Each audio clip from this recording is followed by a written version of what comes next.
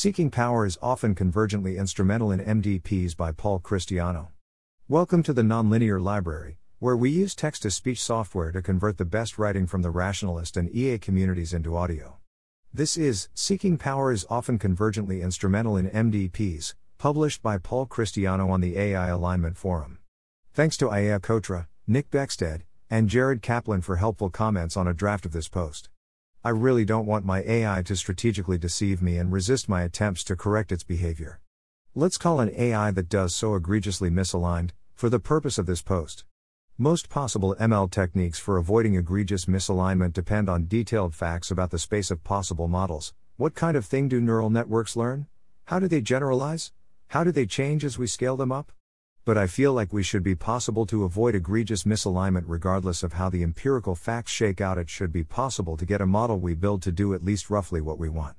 So I'm interested in trying to solve the problem in the worst case, i.e. to develop competitive ML algorithms for which we can't tell any plausible story about how they lead to egregious misalignment. This is a much higher bar for an algorithm to meet, so it may just be an impossible task. But if it's possible, there are several ways in which it could actually be easier. We can potentially iterate much faster, since it's often easier to think of a single story about how an algorithm can fail than it is to characterize its behavior in practice. We can spend a lot of our time working with simple or extreme toy cases that are easier to reason about, since our algorithm is supposed to work even in these cases.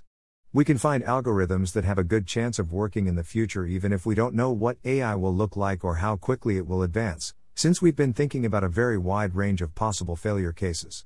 I'd guess there's a 25 to 50% chance that we can find an alignment strategy that looks like it works, in the sense that we can't come up with a plausible story about how it leads to egregious misalignment. That's a high enough probability that I'm very excited to gamble on it. Moreover, if it fails, I think we're likely to identify some possible hard cases for alignment, simple situations where egregious misalignment feels inevitable. What this looks like, 3 examples. My research basically involves alternating between think of a plausible alignment algorithm and think of a plausible story about how it fails. Example 1, human feedback. In an unaligned benchmark, I describe a simple AI training algorithm. Our AI observes the world through a bunch of cameras and outputs motor actions. We train a generative model that predicts these camera observations given the motor actions. We ask humans to evaluate possible futures by looking at the predicted videos output by the model. We then train a model to predict these human evaluations. At test time, the AI searches for plans that lead to trajectories that look good to humans.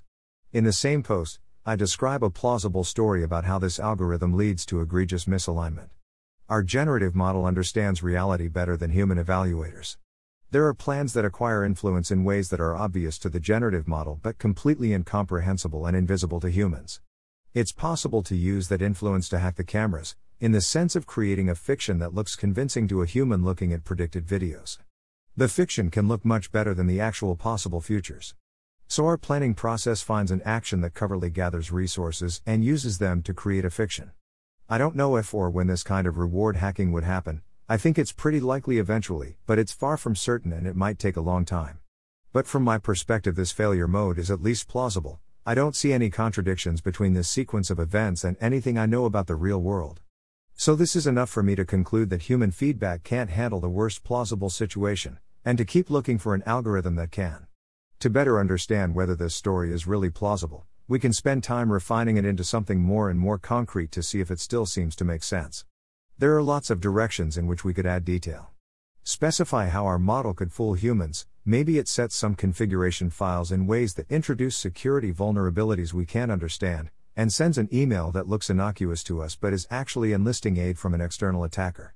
Specify how an attacker could ultimately corrupt cameras and how that would lead to a higher reward. Maybe we were trying to train an agent to design our new computing cluster, and it is able to corrupt the benchmarks we were using to estimate cluster performance. Specify how the algorithm works in more detail. Maybe it uses MCTS with a learned value function for planning against the learned models, and we spend 10% of our budget on human evaluations of the policies output by the current planner, and so on. Filling more and more details lets us notice if our abstract story was actually incoherent in important ways, or to notice weird things the story implies about the world that we might want to rule out by assumption. Example 2, iterated amplification. To avoid the problems with raw human feedback, we could train additional ML assistants that help us evaluate outcomes. For example, Assistants could point out possible consequences of a plan that we didn't notice. Various variants of this idea are explored in benign model-free RL, supervising strong learners by amplifying weak experts, AI safety via debate, and recursive reward modeling. In Inaccessible Information, I tried to explore a story about how this entire family of algorithms could fail.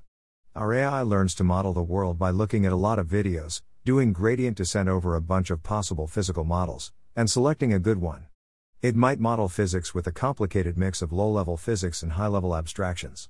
This model lets it predict data like camera observations, but also predict off-screen events like what code is running on my computer, even if the computation be directly observed on video. These predictions are economically useful and don't have any close substitute. The process of finding this model of the world is much more complex than anything our AI can do at inference time, and the intermediate results are too complex and numerous to be memorized in the weights of our trained AI. So there doesn't seem to be any way to break the model finding work into pieces that can be delegated to an ML assistant, in amplification, or a debater in debate. If we decide that we don't trust this physical model and so don't use it, then we aren't economically competitive. But if we decide that we do trust the model, then we are back in the unfortunate situation from the last time. Our AI might find a plan in which the off-screen information, computers outside of our view, are taking actions that ultimately hack our cameras and create a compelling fiction that we will rate highly. Because amplification gives us no way to access that off-screen data, we appear to have no way to tell if the plan is bad. Example 3, Imitative Generalization. Imitative generalization is intended to address this problem with iterated amplification. To briefly summarize, instead of using gradient descent to search over a space of human incomprehensible models that predict some data, for example autoregressive models of videos, we try to search over space of models that a human can understand, perhaps with the help of aligned assistants as in amplification or debate, and optimize for a model that both looks plausible to the human and allows the human to successfully predict the same data, i.e. to predict the next pixel of a video. We hope that this allows us to find a human comprehensible model that allows the human to both predict the data and figure out if the camera is being hacked. This algorithm is quite vague, so you could think of it as a whole family of algorithms based on how you parameterize the space of human comprehensible models, how you search over that space, and how you define the prior. I'm going to try to tell a story about the limitations of this whole approach. Here's an exotic situation where I think the naive version of this approach wouldn't work. Our AI learns an extremely low-level model of the world defined in terms of concepts like atoms. It makes predictions about high-level concepts, like human behavior, by simulating the lower-level parts of which they are made. There is an easy way to read our dataset itself off of the low-level simulation. Perhaps you can read bits off of our computer easily when expressed in the low-level simulation. So our AI learns how to use that extraction procedure without learning anything else explicit about the mapping between high-level and low-level concepts. Any model which allows the human to predict the video must include all of the low-level facts. But that means that any further high-level facts, for example about how the low-level structure relates to the high-level things we care about, can only decrease the prior probability without any compensating increase in the ability to explain data. There are many obvious ways to try to address this problem, but I think it does break the most obvious implementations of imitative generalization. So now I have two questions. Is this story really plausible? It looks bad, but maybe as we flesh it out we'll discover that it's implausible. Refine imitative generalization so that it handles the situation in this situation. After a little bit of inspection it turns out that the original story is inconsistent. It's literally impossible to run a detailed low-level simulation of physics in situations where the computer itself needs to be part of the simulation. So the story as I told it is inconsistent, and we can breathe a temporary sigh of relief. Unfortunately, the basic problem persists even when we make the story more complicated and plausible. Our AI inevitably needs to reason about some parts of the world in a heuristic and high-level way, but it could still use a model that is lower level than what humans are familiar with, or more realistically just alien but simpler. And at that point we have the same difficulty. It's possible that further refinements of the story would reveal other inconsistencies or contradictions with what we know about ML. But I've thought enough about this that I think this failure story is probably something that could actually happen, and so I'm back to the step of improving or replacing imitative generalization. This story is even more exotic than the ones in the previous sections. I'm including it in part to illustrate how much I'm willing to push the bounds of plausible.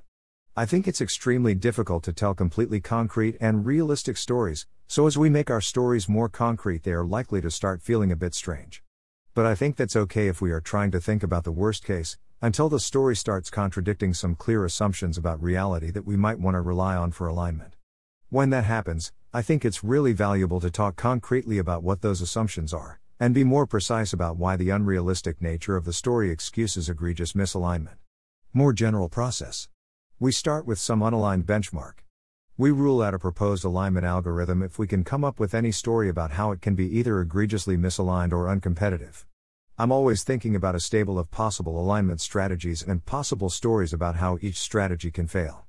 Depending on the current state of play, there are a bunch of different things to do. If there's a class of algorithms, like imitative generalization, for which I can't yet tell any failure story, I try to tell a story about how a whole class of algorithms would fail. If I can't come up with any failure story, then I try to fill in more details about the algorithm. As the algorithm gets more and more concrete, it becomes easier and easier to tell a failure story. The best case is that we end up with a precise algorithm for which we still can't tell any failure story. In that case, we should implement it. In some sense, this is just the final step of making it precise, and see how it works in practice. More likely, I'll end up feeling like all of our current algorithms are doomed in the worst case. At that point, I try to think of a new algorithm. For this step, it's really helpful to look at the stories about how existing algorithms fail and try to design an algorithm that handles those difficulties. If all of my algorithms look doomed and I can't think of anything new, then I try to really dig in on the existing failure stories by filling in details more concretely and exploring the implications. Are those stories actually inconsistent after all? Do they turn out to contradict anything I know about the world? If so, I may add another assumption about the world that I think makes alignment possible. For example, the strategy stealing assumption, and throw out any stories that violate that assumption or which I now realize are inconsistent. If I have a bunch of stories about how particular algorithms fail, and I can't think of any new algorithms, then I try to unify and generalize them to tell a story about why alignment could turn out to be impossible. This is a second kind of victory condition for my work, and I hope it would shed light on what the fundamental difficulties are in alignment, for example by highlighting additional empirical assumptions that would be necessary for any working approach to alignment. Objections and responses. Can you really come up with a working algorithm on paper? Empirical work seems important. My goal from theoretical work is to find a credible alignment proposal. Even from that point, I think it will take a lot of practical work to get it to the point where it works well and we feel confident about it in practice. I expect most alignment schemes are likely to depend on some empirical parameters that need to be estimated from experiment, especially to argue that they are competitive. For example, we may need to show that models are able to perform some tasks, like modeling some aspects of human preferences, easily enough. This seems like an unusually easy claim to validate empirically. If we show that our 2021 models can do a task, then it's likely that future models can as well. Or maybe we've argued that the aligned optimization problem is only harder by a bounded amount, but it really matters whether it's 1.01 or 101 is expensive, so we need to measure this overhead and how it scales empirically. I've simplified my methodology a bit in this blog post, and I'd be thrilled if our alignment scheme ended up depending on some clearly defined and measurable quantities for which we can start talking about scaling laws. I don't expect to literally have a proof of safety. I think at best we're going to have some convincing arguments and some years of trying and failing to find a plausible failure story. That means that empirical research can still turn up failures we didn't anticipate, or, more realistically, places where reality doesn't quite match our on-paper picture, and so we need to dig in to make sure there isn't a failure lurking somewhere. Even if we've correctly argued that our scheme is workable, it's still going to take a ton of effort to make it actually work. We need to write a bunch of code and debug it. We need to cope with the divergences between our conceptual ML benchmark and the messier ML training loops used in practice, even if those divergences are small enough that the theoretical algorithm still works. We need to collect the relevant datasets, even if we've argued that they won't be prohibitively costly. And so on. My view is that working with pen and paper is an important first step that allows you to move quickly until you have something that looks good on paper.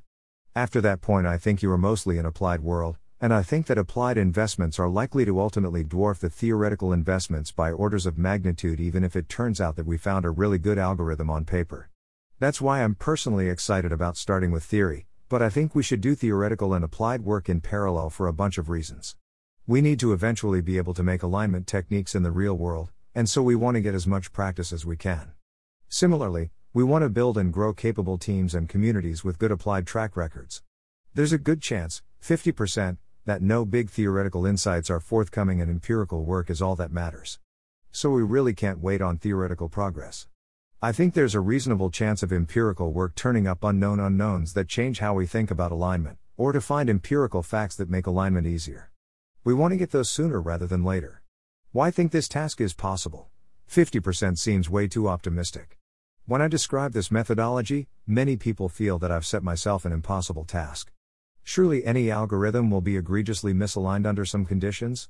My 50% probability of possibility is coming largely from a soup of optimistic intuitions. I think it would be crazy to be confident on the basis of this kind of intuition, but I do think it's enough to justify 50%. 10 years ago this project seemed much harder to me and my probability would have been much lower. Since then I feel like I've made a lot of progress in my own thinking about this problem. I think that a lot of this was a personal journey of rediscovering things that other people already knew or answering questions in a way that was only salient to me because of the way I think about the domain. I went from feeling kind of hopeless, to feeling like indirect normativity formalized the goal, to thinking about evaluating actions rather than outcomes, to believing that we can bootstrap superhuman judgments using AI assistance, to understanding the role of epistemic competitiveness, to seeing that all of these theoretical ideas appear to be practical for ML alignment, to seeing imitative generalization as a plausible approach to the big remaining limitation of iterated amplification. There is a class of theoretical problems for which I feel like it's surprisingly often possible to either solve the problem or develop a clear picture of why you can. I don't really know how to pin down this category, but it contains almost all of theoretical computer science and mathematics. I feel like the real alignment problem is a messy practical problem, but that the worst-case alignment problem is more like a theory problem. Some theory problems turn out to be hard. For example, it could be that worst-case alignment is as hard as P versus NP, but it seems surprisingly rare, and even being as hard as P versus NP wouldn't make it worthless to work on. And even for P versus NP we get various consolation prizes showing us why it's hard to argue that it's hard. And even for messy domains like engineering there's something similar that often feels true, where given enough time we either understand how to build plus improve a machine, like an engine or rocket, or we understand the fundamental limits that make it hard to improve further. So if it's not possible to find any alignment algorithm that works in the worst case, I think there's a good chance that we can say something about why, for example by identifying a particular hard case where we don't know how to solve alignment and where we can say something about what causes misalignment in that case. This is important for two reasons. I think that would be a really great consolation prize. 2. I don't yet see any good reason that alignment is impossible, so that's a reason to be a bit more optimistic for now. I think one big reason to be more skeptical about alignment than about other theoretical problems is that the problem statement is incredibly imprecise. What constitutes a plausible story, and what are the assumptions about reality that an alignment algorithm can leverage? My feeling is that full precision isn't actually essential to why theoretical problems tend to be soluble. But even more importantly, I feel like there is some precise problem here that we are groping towards, and that makes me feel more optimistic. I discuss this more in the section Are there any examples of this methodology working? Egregious misalignment still feels weird to me and I have a strong intuitive sense that we should be able to avoid it, at least in the case of a particular known technique like ML, if only we knew what we were doing. So I feel way more optimistic about being able to avoid egregious misalignment in the worst case than I do about most other theoretical or practical problems for which I have no strong feasibility intuition. This feasibility intuition also often does useful work for us since we can keep asking, does this intermediate problem still feel like it should obviously be soluble? And I don't feel like this approach has yet led me into a dead end. Modern ML is largely based on simple algorithms that look good on paper and scale well in practice. I think this makes it much more plausible that alignment can also be based on simple algorithms that look good on paper and scale well in practice. Some people think of Sutton's bitter lesson as bad news for the difficulty of alignment, and perhaps it is in general, but I think it's great news if you're looking for something really simple. Despite having lots of optimistic words to say, feasibility is one of my biggest concerns with my methodology. These failure stories involve very unrealistic learned models. My failure stories involve neural networks learning something like simulate physics at a low level or perform logical deductions from the following set of axioms. This is not the kind of thing that a neural network would learn in practice. I think this leads many people to be skeptical that thinking about such simplified stories could really be useful. I feel a lot more optimistic. I don't think neural network cognition will be simple, but I think it will involve lots of the features that come up in simple cognition. Powerful models will likely make cognitive steps similar to logical deduction, Bayesian updating, modeling physics at some level of abstraction, and so on. If our alignment techniques don't work for simple cognition, I'm skeptical that they will work for complex cognition. I haven't seen any alignment schemes that leverage complexity per se in order to work. A bigger and messier model is more likely to have some piece of its cognition that satisfies any given desirable property. For example, it's more likely to have particular neurons whose behavior can be easily understood, but seems less likely to have every piece of its cognition satisfy any given desirable property. I think it's very reasonable to focus on capable models. We don't need to solve alignment for models that can't speak natural language or understand roughly what humans want. I think that's okay. We should imagine simple models being very capable, and we can rule out a failure story as implausible if it involves the model being too weak. I think it's more plausible for an alignment scheme to work well for simple cognition but fail for complex cognition. But in that case, my methodology will just start with the simple cognition and move on to the more complex cognition, and I think that's okay. Are there any examples of a similar research methodology working well? This is different from traditional theoretical work. When theorists design algorithms, they often focus on the worst case. But for them, the worst case is, for example, a particular graph on which their algorithm runs slowly, not a plausible story about how a model is egregiously misaligned. I think this is a real, big divergence that's going to make it way harder to get traditional theorists on board with this approach. But there are a few ways in which I think the situation is less disanalogous than it looks. Although the majority of computer science theorists work in closed, precisely defined domains, the field also has some experience with fuzzier domains where the definitions themselves need to be refined. For example, at the beginning of modern cryptography, you could describe the methodology as tell a story about how someone learned something about your secret, and that only gradually crystallized into definitions like semantic security, and still people sometimes retreat to this informal process in order to define and clarify new security notions. Or while defining interactive and zero-knowledge proofs, people would work with more intuitive notions of cheating or learning before they were able to capture them with formal definitions. I think the biggest difference is that most parts of theoretical CS move quickly past this stage and spend most of their time working with precise definitions. That said, part of this is due to the taste of the field and the increasing unwillingness to engage in hard-to-formalize activities, rather than a principled take that you need to avoid spending long in this stage. 2. Although many people are working on alignment, only very few are taking the kind of approach I'm advocating here, so it's not actually clear that we've spent so much more time than is typically needed in theoretical CS to formalize a new area, especially given that people in academia typically pick problems based on tractability. Both traditional theorists and I will typically start with a vague hard case. For example, what if the graph consists of two densely connected clusters with two edges in between them? They then tell a story about how the algorithm would fail in that case, and think about how to fix the problem. In both cases, the point is that you could make the hard case more precise if you wanted to. You can specify more details about the graph, or you can fill in more details about the story. And in both cases, we learn how to tell vague stories by repeatedly going through the exercise of making them more precise and building intuitions about what the more precise story would look like. The big difference is that you can make a graph fully precise, you can exactly specify the set of vertices and edges, but you can never make a story about the world fully precise because there is just too much stuff happening. I think this really does mean that the traditional theorist's intuition about what counts as a hard case is better grounded. But in practice, I think it's usually a difference in degree rather than kind. For example, you very rarely need to actually write out the full graph in order to compute exactly how an algorithm behaves. Although the definition of a plausible failure story is pretty vague, most of the concrete stories we are working with can be made very specific in the ways that I think matter. For example, we may be able to specify completely precisely how a learned deduction process works, specifying the formal language L, specifying the proof search order it uses to loop over inferences, and so on, and why it leads to misalignment in a toy scenario. Thanks for listening. To help us out with the Nonlinear Library or to learn more, please visit nonlinear.org.